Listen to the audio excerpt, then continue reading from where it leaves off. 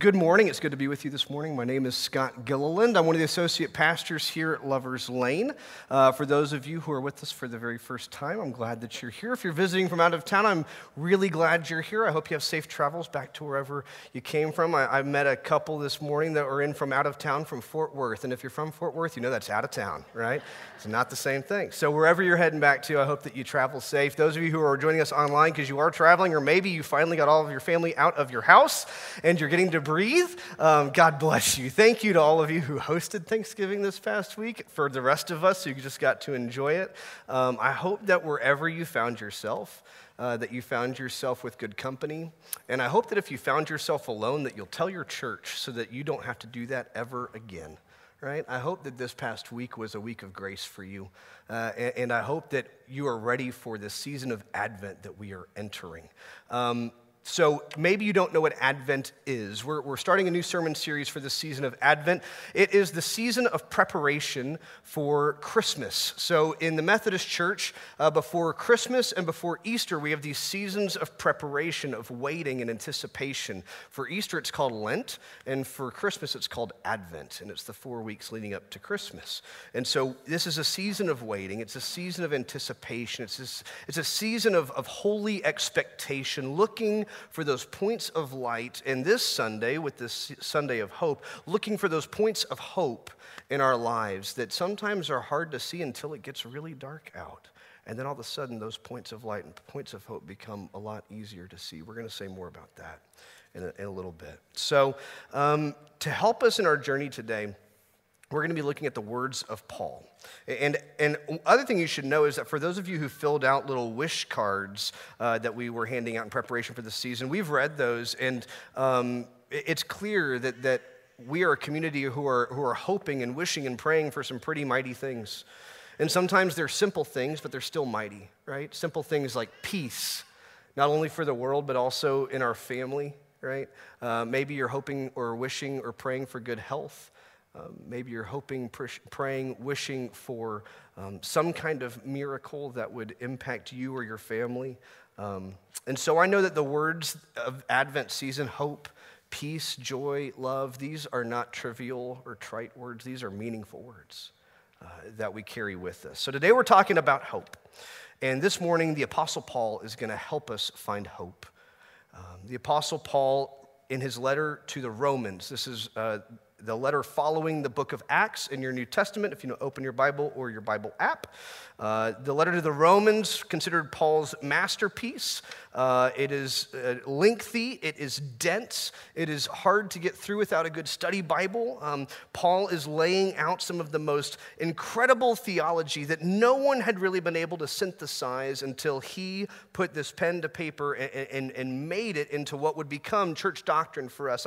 I forget so often when I read Paul how in many ways, they're building the bridge as they walk across it. There was no creed to tell them what to believe yet. He was understanding these things in many ways for the very first time. And that's not the part of the letter we're going to read today. That's the first half of the letter when Paul gets really theological and really heady and really up in the air. And then he makes this turn and he begins to talk about life here on earth. And he begins to talk about the realities of these theologies, right? How do they change the way in which we live? As a preacher, it's that point when you move to life application. What's this going to do for me on Monday morning, right? That's what Paul is getting at when we find him in chapter 13, beginning in verse 11. He's told the church everything he can tell them about how to understand their faith, and now he's wanting them to begin living it. And so he's getting into some of the tic-tac stuff of life. And so before we read this morning, it's just a few short verses. It's just verses 11 through 14, 4 verses. Before we read them, though, I want us to pray over them. If this is your first Sunday with us, we do this because we believe in the Christian church that this is more than just printed words on a page. It's a living text, and we invite the Holy Spirit to be a part of it. And so that's why we pray before we read the Bible. So let's pray. Gracious God, we give you thanks for this day. We give you thanks for your presence with us. Whether our table this past week was full of family we love, full of family that we're not sure how we feel about, or even if it was just us at a TV tray, we know that you were with us, God, that we never are truly alone. And God, some of us enter into the Advent season, and our radio has been tuned to Christmas songs for 2 weeks already. And we are in a season of joy and light and life, and everything is the best it's ever been. And some of us feel like we are in the darkest corner of our life yet. And so, God, this morning, as we're looking for hope, remind us that sometimes it's in the darkest of nights when the stars shine the brightest. And as we read these words, allow us to find your points of light scattered throughout them so that we might find hope that could allow us to face today and tomorrow and the rest of our lives. Allow these words to leap off of the screens and off the pages of our Bibles and into our hearts so that they'll change the way that we live. In the name of your Son, Jesus the Christ, we pray and we say, amen. Amen. So I'm going to be reading from the Common English Bible translation, which says this. Paul says this beginning in verse 11. As you do all this, you know what time it is. The hour has already come for you to wake up from your sleep. Now our salvation is nearer than when we first had faith. The night is almost over, and the day is near. So let's get rid of the actions that belong to the darkness and put on the weapons of light.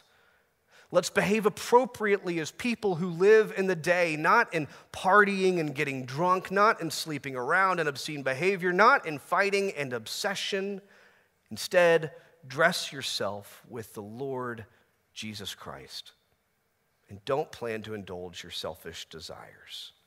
It's the word of God for the people of God. Let us say, thanks be to God.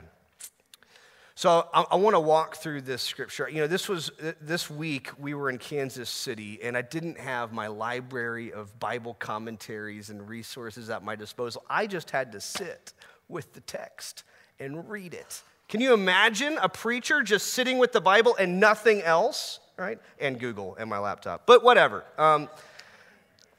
And so I really just want to walk through this text and talk about the ways in which it caused me to reflect this week, specifically around this theme of hope and where we can find hope, not only in this text, but in our lives. Because this was a passage I read, and at first I thought, what? What does this have to do with Christmas? What does this have to do with Advent? What does this have to do with me? And by the end, I thought, wow, this is what I needed to hear this week. And so I hope it's something that you need to hear as well. First thing I want to say is this first verse. He says, besides this, you know what time it is. You know what time it is. I want to ask you the question, do you know what time it is? Do you know what time it is? What time is it? Really? Anybody? What time is it? Say that louder. Say it real loud. Howdy doody time. Not what I was expecting. You got me. Good job. Stump the preacher. What time is it? Anybody? If I were to ask you just person to person, hey, what time is it? What do you do? Check your watch. Pull out your phone. What time is it, right? Pull out your Apple Watch. I don't know. Whatever watch you've got. You go to your time. I very rarely leave the house without my watch on. And if I do, Reagan, God is my witness, I will turn the car around and go back to get my watch. I hate not knowing what time it is. I was the kid in class that would watch the clock in the back of the room, tick, tick, tick, tick, tick, as those ticks got slower, as it got closer to the end of the period. You know what I'm talking about. Who else in the room loves to know what time it is? I can tell you what time it is. I probably don't even need to check my watch because I probably checked it 2 minutes ago, and I can tell you exactly roughly what time, exactly roughly, that's a very Scott thing to say. I can tell you exactly roughly what time it is. When Paul says, you know what time it is, he's not talking about this kind of time. There's a very good word for this kind of time in the ancient Greek with which Paul wrote. That's the word chronos, right? Chronological, right? It's this idea of the ticking hands on a watch, right? It's this time that we set, that we understand as human beings. It's the way in which we order our lives. That's chronos time. That's not the time that Paul is talking about. He is not telling you that you know what time chronos it is. He says, you know what time kairos, what kind of kairos time it is. A kairos time is not a chronos time. It's not the ticking hands on a watch clock. It is the time that God lives by. It is a cosmic, universal time. It's the time of seasons. And really, there's a connotation that it's a moment or a window of opportunity that will not last forever. Kairos time is a window of opportunity that will not last forever. Do you know what time it is? Do you know the window of opportunity in which you find yourself today? Do you know what time it is? Don't tell me what time it is. Do you know what time it is? Advent is a kairos time. It's a window of opportunity. It's a moment that will not last forever, a moment of preparation, of expectation, of anticipation. And if we lose ourselves, if we get lost, get disoriented, and begin to live by a chronos time of when's the next party, and how many items do I still have to get on all my friends' wish lists, and oh my gosh, have I put that in the oven, and which recipe will I make for this event, We'll be very good at telling our chronos time and very bad at knowing our kairos time. Do you know what time it is? It's Advent. It's the time to breathe just a little bit. Cancel a plan. For the love of God, and I mean that in a literal sense, for the love of God, cancel a plan. Do you know what time it is? This is a time when sweet little infant baby Jesus, right, Talladega Nights, is going to come in a little less than a month. We get to receive the infant, newborn, precious, pure, and perfect Christ again, and we are going to waste our time doing things that ultimately will not deepen our faith or broaden the kingdom of God. I'm not trying to make light of the traditions and the joys that you find in the Christmas season. I love watching Home Alone and Christmas Vacation. I love, decorating the tree. I don't really love decorating the tree, truth be told. I love watching people decorate the tree. But that's not what time it is. On a spiritual level, do you know what time it is? It's time for us to hit pause on our lives just a little bit during the season of Advent and to consider what it means to wait with holy anticipation for the coming King. That's what time it is.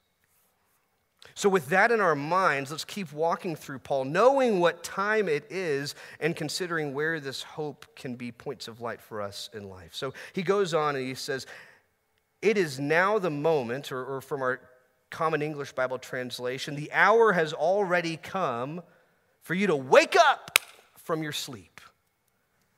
The hour has already come for you to wake up from your sleep. Now, maybe it's because I have my infant son, Jude, in the back with my mom. Thanks, Mom. And maybe it's because he's here with me for the very first time on our campus this Sunday, but I've got babies on the brain, right? And if you know babies, you know that babies are good at helping you wake up, right? Anybody with babies in the house, in the room right now, are they good at making you wake up? Folks who are about to have babies who I know are in the room, just get ready. They're going to help you wake up. They do. They do that. So they do that so well. In fact, I used to be terrible at sleeping through everything. Reagan can also tell you this is true. I could sleep through thunderstorms, a train passing by the window. One time we were at a hotel that was very nice. It had a fireplace in the room, and I left it running, and I fell asleep, and she woke up, and I was just covered in sweat, and she's like, you are never getting us out of a burning building. You're just going to sleep right through it. Like, I'm going to have to get everything and just go ahead and start picking out your gravestone because you're not going to wake up. You can sleep through anything, so much that when Andy was first born, we're in the hospital room, right? And it's after the end of a very long day, and I was very tired. Husbands, we are so tired after that experience, right? They're little jokes. There's little jokes, you just put them in your pocket and you move on. So of course, we're both exhausted, right? We equal effort, and no. I'm just going to keep milking that one. We've got Andy, and we've keep this thing alive for the next 18 years, right? That's the deal, right? And so, we get her, try to swaddle her up, and she hates the swaddle, and, we're not sure what to do. And we finally get her to sleep, though, and those first moments when they're asleep, you're like, just nobody breathe, nobody touch it. And I lay down on the couch, and I go and try to get a few minutes of some precious sleep. And the next thing I remember, I feel something hitting my head. And I'm standing at the changing table in the hospital room, Andy's diaper is off. There's another one that's halfway on her head. Reagan is in the process of throwing everything she can find because she can't get out of bed because she's in recovery. She's throwing everything she can at my head to wake me up because she realizes I'm like sleepwalking, changing this baby's diaper, and it's going terribly, right? It's going terribly. Luckily, over the years, I've gotten better at waking up when the baby cries. Admittedly, not as good as some people in my family would like me to be, but babies have a way of waking you up over time. Even I, the guy who can sleep through anything, have learned how to wake up at the cry of a baby. Babies have a way of doing that. How many of us typically sleepwalk through the Advent season? Right? I know I do. I'm all about Christmas. I'm like, let's have baby Jesus everywhere all the time today, right? How many of you put your nativity sets up and put Jesus in the nativity set? Theologically, you are incorrect, right? No, I mean, seriously, we have ours up in our house too. But, I mean, how many of us go through the motions year after year and we watch the same movies and we light the same candles and we sing the same songs and we wear the same tacky sweater and we go to the same parties and we eat the same stuff and we hate the same gifts and and doesn't that just sound like a total brain-killing mess, right? When what it should be is this moment of like crazy, amazing history making that we get to remember and anticipate every single year, and we're sleepwalking through it. And we're making a mess of it in the process. We've got a diaper on baby Jesus' head, and we don't notice anything's wrong. The first point of light, the first piece of hope I hear from Paul is the hope that comes from knowing that the newborn Christ, God willing, is going to wake me up this year. Snap me out of whatever sleepwalking rhythm I found myself in, of just doing the same thing year in, year out. It doesn't give me life. It doesn't give me joy. It doesn't give me peace. It doesn't give me hope, and I just do it because I'm supposed to.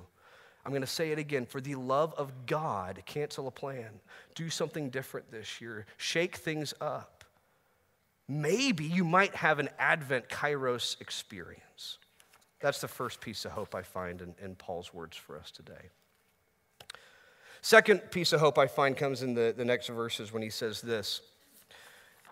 He says the night, or he says now, he says the word now, like immediately, this moment. Now our salvation is nearer than when we first had faith. The night is almost over and the day is near. Let me tell you why that's hope for me. Now you guys may or may not know this, but if you know me well, you certainly do. I am what some would call a procrastinator. I know, it's a shock. It's a shock. Reagan, am I a good procrastinator? Answer is, I'm the best procrastinator. I can put things off into the last millisecond and usually get it done, right? That's the mark of a good procrastinator, right? We say, I usually get it done, right? 5 minutes late, a week late, whatever. Don't ask Reagan which projects I've said I'm going to get to and I haven't yet. That's just not good for our marriage, right? So just don't even bring that up. I don't need that in my life right now. I'm having a Kairos moment, okay? I'm a procrastinator. I put things off to the very last second. Who else are the procrastinators in the room? And I'm not going to ask you to raise your hand. I'm going to ask people next to you to raise your hand. Who are the procrastinators in the room? Yeah? Because you might not know you are one, but I bet you everyone else around you does, right? And so here's the good news. Can I share here's a point of hope for my procrastinators. Recently I learned I'm not actually a procrastinator. I went to this leadership development retreat, and leadership development, they're very good at reframing things, right? To what you think are weaknesses, they're actually strengths. And so I took the Myers-Briggs, which I've historically hated, because I feel like that's a test that no matter how you wake up, you get different results. Like one day I wake up, I don't like people that much. I'm an introvert, Or one day I wake up, I'm like, people are cool. I'm an extrovert. Like, I don't know, it's always felt kind of, weird, horoscopy. No offense to my horoscope fans in the room. A little offense. Horoscopy. It felt horoscopy. I'm just not sold yet. Keep working on me. Sarah Carlock's going to write me an email now. So I take the Myers-Briggs again. They give us our results. This time they drill really deep. They do there's 5 subcategories under each letter, and it's all this stuff that's very well researched, blah, blah, blah, blah. But I get to the part of the results that I really like because it tells me, Scott, you're someone who values structure in your life, and you value, knowing what things are happening. You actually do like to have a plan in mind, but you are what we call pressure prompted. I'm not a procrastinator, gang. I'm pressure prompted. That just means that it's a strength because I do my best work when I put it off to the last second, right? So I need to leverage that. No, I'm kidding. I know I still need to work on this. Like, I'm sure people that work with me here at Lovers Lane are like, never go back to that leadership retreat ever again. We need your stuff in before the deadline. Yes, Dee Dee, I know. I'm working on it. So, pressure prompted. Some of us are pressure prompted people. I think that the church is pressure prompted. And I think that we've lost a lot of that pressure over the last 2,000 years. The Apostle Paul knew how to prompt pressure, right? He had an understanding of Jesus that came with it a sense of urgency. Paul truly believed that Jesus could come back on Tuesday. Probably was going to come back on Tuesday. And this whole world's a mess, and it's our jobs to preach the gospel and be love and light in the world today, and Jesus is going to come back and see how we're doing on Tuesday. So church, it's time to get to work, right? That's the kind of leadership style that Paul had. That's what he's saying to this church in Rome. He's saying, guys, right now, salvation is nearer than it was when we came to faith. Now, to some of us, that sounds really good. I'm going to say more about that in a second. But for some of us, that is a regular old butt kick. And he's saying Jesus might be coming back tomorrow. So let's stop fighting. Let's stop doing weird church stuff. Let's stop hosting another potluck just because we want to. Let's stop doing all the things that we know that we just do because we've always done them, doing the same routine, sleepwalking through our faith. Let's stop doing all that because, guys, Jesus is going to come back. And we have got a lot of work to do. He was prompting some pressure in the early Christian church. Over 2,000 years, we've lost a lot of that pressure. How many of us believe that Jesus is going to come back on Tuesday? And I even say that with a little bit of sarcasm because I don't believe Jesus is coming back on Tuesday. But does that mean I shouldn't live my life like it? Does that mean I shouldn't practice my faith as though salvation truly is nearer today than it was yesterday? That I am living in a kairos moment in this life. I have a window of opportunity that I have to seize because it will not last forever. Salvation is nearer today than it was yesterday. Now, for me, I need that to be a convicting statement, but for some, it can be a very grace-filled statement. It is both. Frequently in the Christian faith, we find things that on one hand are convicting and on the other hand are comforting. If you find yourself in an incredibly depressing, dark time, if you feel like you are being pressured from every single angle, if the last thing you need is one more person telling you to do something, to you, Paul says, salvation is nearer today than it was yesterday. The night is ending and the day is coming. Just hold on, right? Some of us, like me, need a little bit more pressure. Some of us need some grace, need some room. And Paul's offering both. This morning, if you need to hear, hey, are you living as though Jesus could actually come back? Are you living with the kind of pressure prompting that the early church had? Then hear that. But this morning, if you need to hear, hey, salvation is coming. Exactly where you are. Right now, this moment, it is nearer today than it was yesterday. Take hope in that. Then breathe a little bit and allow yourself to find hope in that. Reagan's favorite game to play when she comes home is, when I come home, will Scott be loading the dishes as I walk in when I asked him to load them when I left, right? I need that pressure prompting. Anybody else, that honeydew is like a challenge? It's like a time trial. How can I get this stuff down to the shortest amount of time possible? So Paul keeps going. He gives him a little pressure, but he also tells him salvation is so close. The day is coming. And so then he gets down to brass tacks. He says, let us then lay aside the works of darkness. I'm going to read what's on the screens because I brought my wrong Bible, not my wrong Bible, a different Bible. You're not the wrong Bible. You're a good Bible. You're just different. So he says, so let's get rid of the actions that belong to the darkness and put on the weapons of light. He's saying, let's stop living as though Jesus isn't real and begin living as though God's love is. Let's behave appropriately as people who live in the day, not in partying and getting drunk. You can cancel some plans for Christmas right now. I'm just kidding. That was like another little joke. Not in sleeping around in obscene behavior, not in fighting and obsession. So let's all be clear. You read those first 4 words, and some of you were like, I'm doing pretty good. I haven't been drunk, but not been sleeping around. Fighting and obsession. Okay, we just came from Thanksgiving. right? Let's put off fighting and obsession. Instead, dress yourself with the Lord Jesus Christ and don't plan to indulge your selfish desires. Instead, dress yourself with the Lord Jesus Christ. You know, it's interesting. Advent and Christmas are kind of an interesting ritual in the church because we await the coming of Jesus, and yet we know that Jesus is here, right?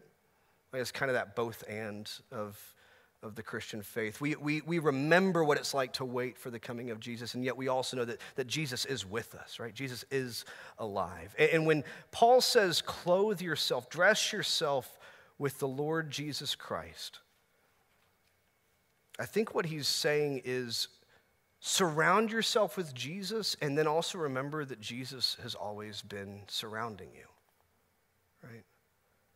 I don't think that we have to reach out and grab Jesus and put him on like a coat.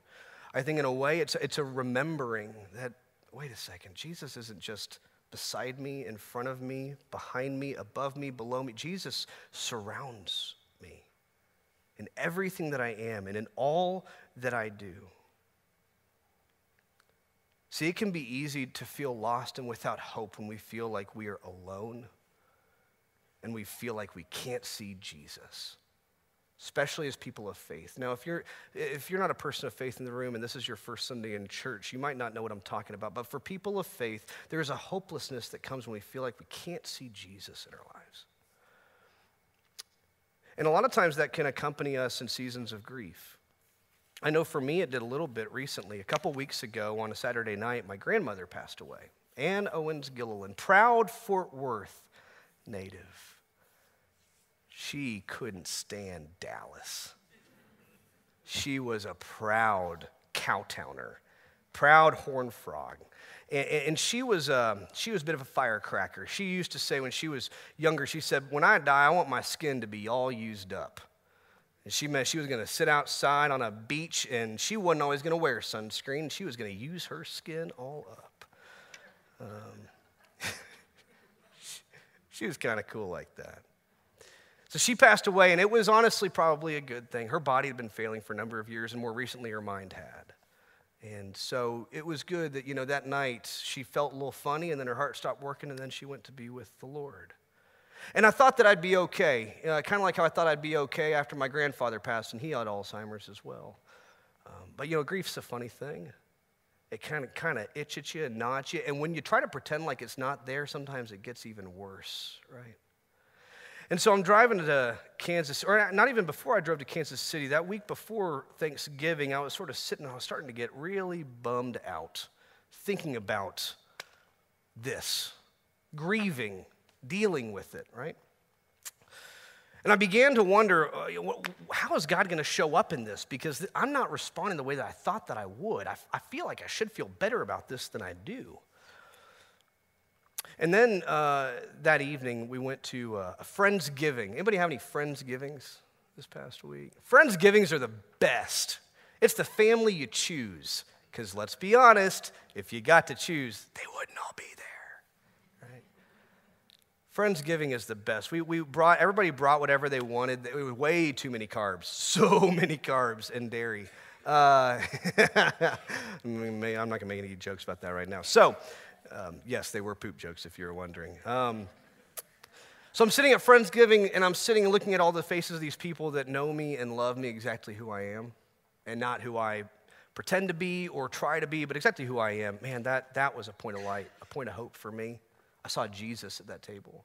And then we drove to Kansas City and got welcomed in by this family. Reagan and I celebrated 8 years of marriage about a week ago, and got welcomed in by this family that when I asked for her hand in marriage, we've been dating for like weeks, y'all. Weeks. And they've always loved me exactly as one of their own. And I saw Jesus in that. We had Thanksgiving, and everybody made their favorite dish. Again, way too many carbs. I made mac and cheese, and my mac and cheese is better than your mac and cheese, and I'll fight you on that one. And my brother-in-law made tofurkey. I had never heard of this before. It is blasphemous, if you're wondering. I think they spoke against it in one of the councils of Nicaea or something. No, it's tofu made in the shape of well, a dookie, and you slice it up and you eat it. And I'm like, I get that you're vegetarian, but my mac and cheese is right there. Just eat that. It's way better. I saw Jesus in that. I did. I saw Jesus in that. Went on a whiskey tour. Yeah, now I'm meddling. Your preacher went on a tour of a distillery. Went into the I still don't know how it works. They send it up tubes, and it comes down tubes, and they make the corn into whiskey. I don't know. And we went to the tasting room, and of course I didn't taste any of it. And I met the three Felixes, Felix, and Felix Rodriguez, the second, the third, and the fourth. The first is deceased, and third Felix, his wife Zulma, and they were from originally Puerto Rico, and the third Felix lives in Virginia now, and he is a retired from the Navy, and the fourth Felix lives in Lawrence, Kansas, and he works in domestic violence relief in Lawrence, Kansas. And we sat and we talked with them for hours, these folks that we never would have met otherwise, and heard their stories, and thought to myself, man, I am thankful for the country I live in and the kind of people I can meet that just cross my path. In a distillery in Kansas City, of all places, I saw Jesus in that moment. My point in sharing this with you is that I think the hope and the promise of Advent is not in the over-the-top and the spectacle. It's not in bright, shiny gifts with huge, shiny bows on top. It's not in Santa's way too decked-out chariot in North Park, even though it does look so good for pictures. It's not in a bow on top of a Lexus or whatever the commercials think I'm supposed to be getting my wife. You're getting earrings, I think. They're from Target. So, spoiler. It's not in that stuff. That's not where our hope is found. Paul reminds us that the hope that we find in Christ comes from something much simpler and much deeper than that. The hope that we find in Christ, the kind of hope that can be a balm to our grief, that can be a light in our darkness, is a hope that comes out of seeing that your life is wrapped up in Jesus. In the simple moments, in the quiet moments, in the moments full of belly laughs, and even with tears, where there's good food and there's good drink and there's good people to share it. That's hope. Those are Kairos moments. Windows of opportunity to see Jesus in the really simple, but the really deep and the really special. To see the light and love of God is real this Advent. So, church, I want to ask you again, do you know what time it is? Do you know what time it is? Do you know what time it is? It's a Kairos moment called Advent. So wake up and see Jesus again. Let us pray. Gracious God, we give you thanks for this day. We give you thanks for this Kairos moment that we call Advent. This season of preparation, anticipation, of awaiting the coming of your Son, Jesus the Christ, in the perfect and pure form of a child. So God, as we go about our lives, as we walk through our cram-packed calendars, or perhaps as we encounter loneliness and loss in a new way this year, God, don't allow us to be lost in it. Wake us up from our sleep. Shine the lights in the darkness. Let us see that Jesus is real, not just in the over-the-top and the shiny and the slick, but God, let us see Jesus in the eyes of loved ones, in the laughter, in the tears, in the smell of warm pie, in the crackling of a fire, in meeting new strangers that you put upon our paths. God, let us meet Jesus. This Advent, let us meet Jesus again. In the name of your Son, amen.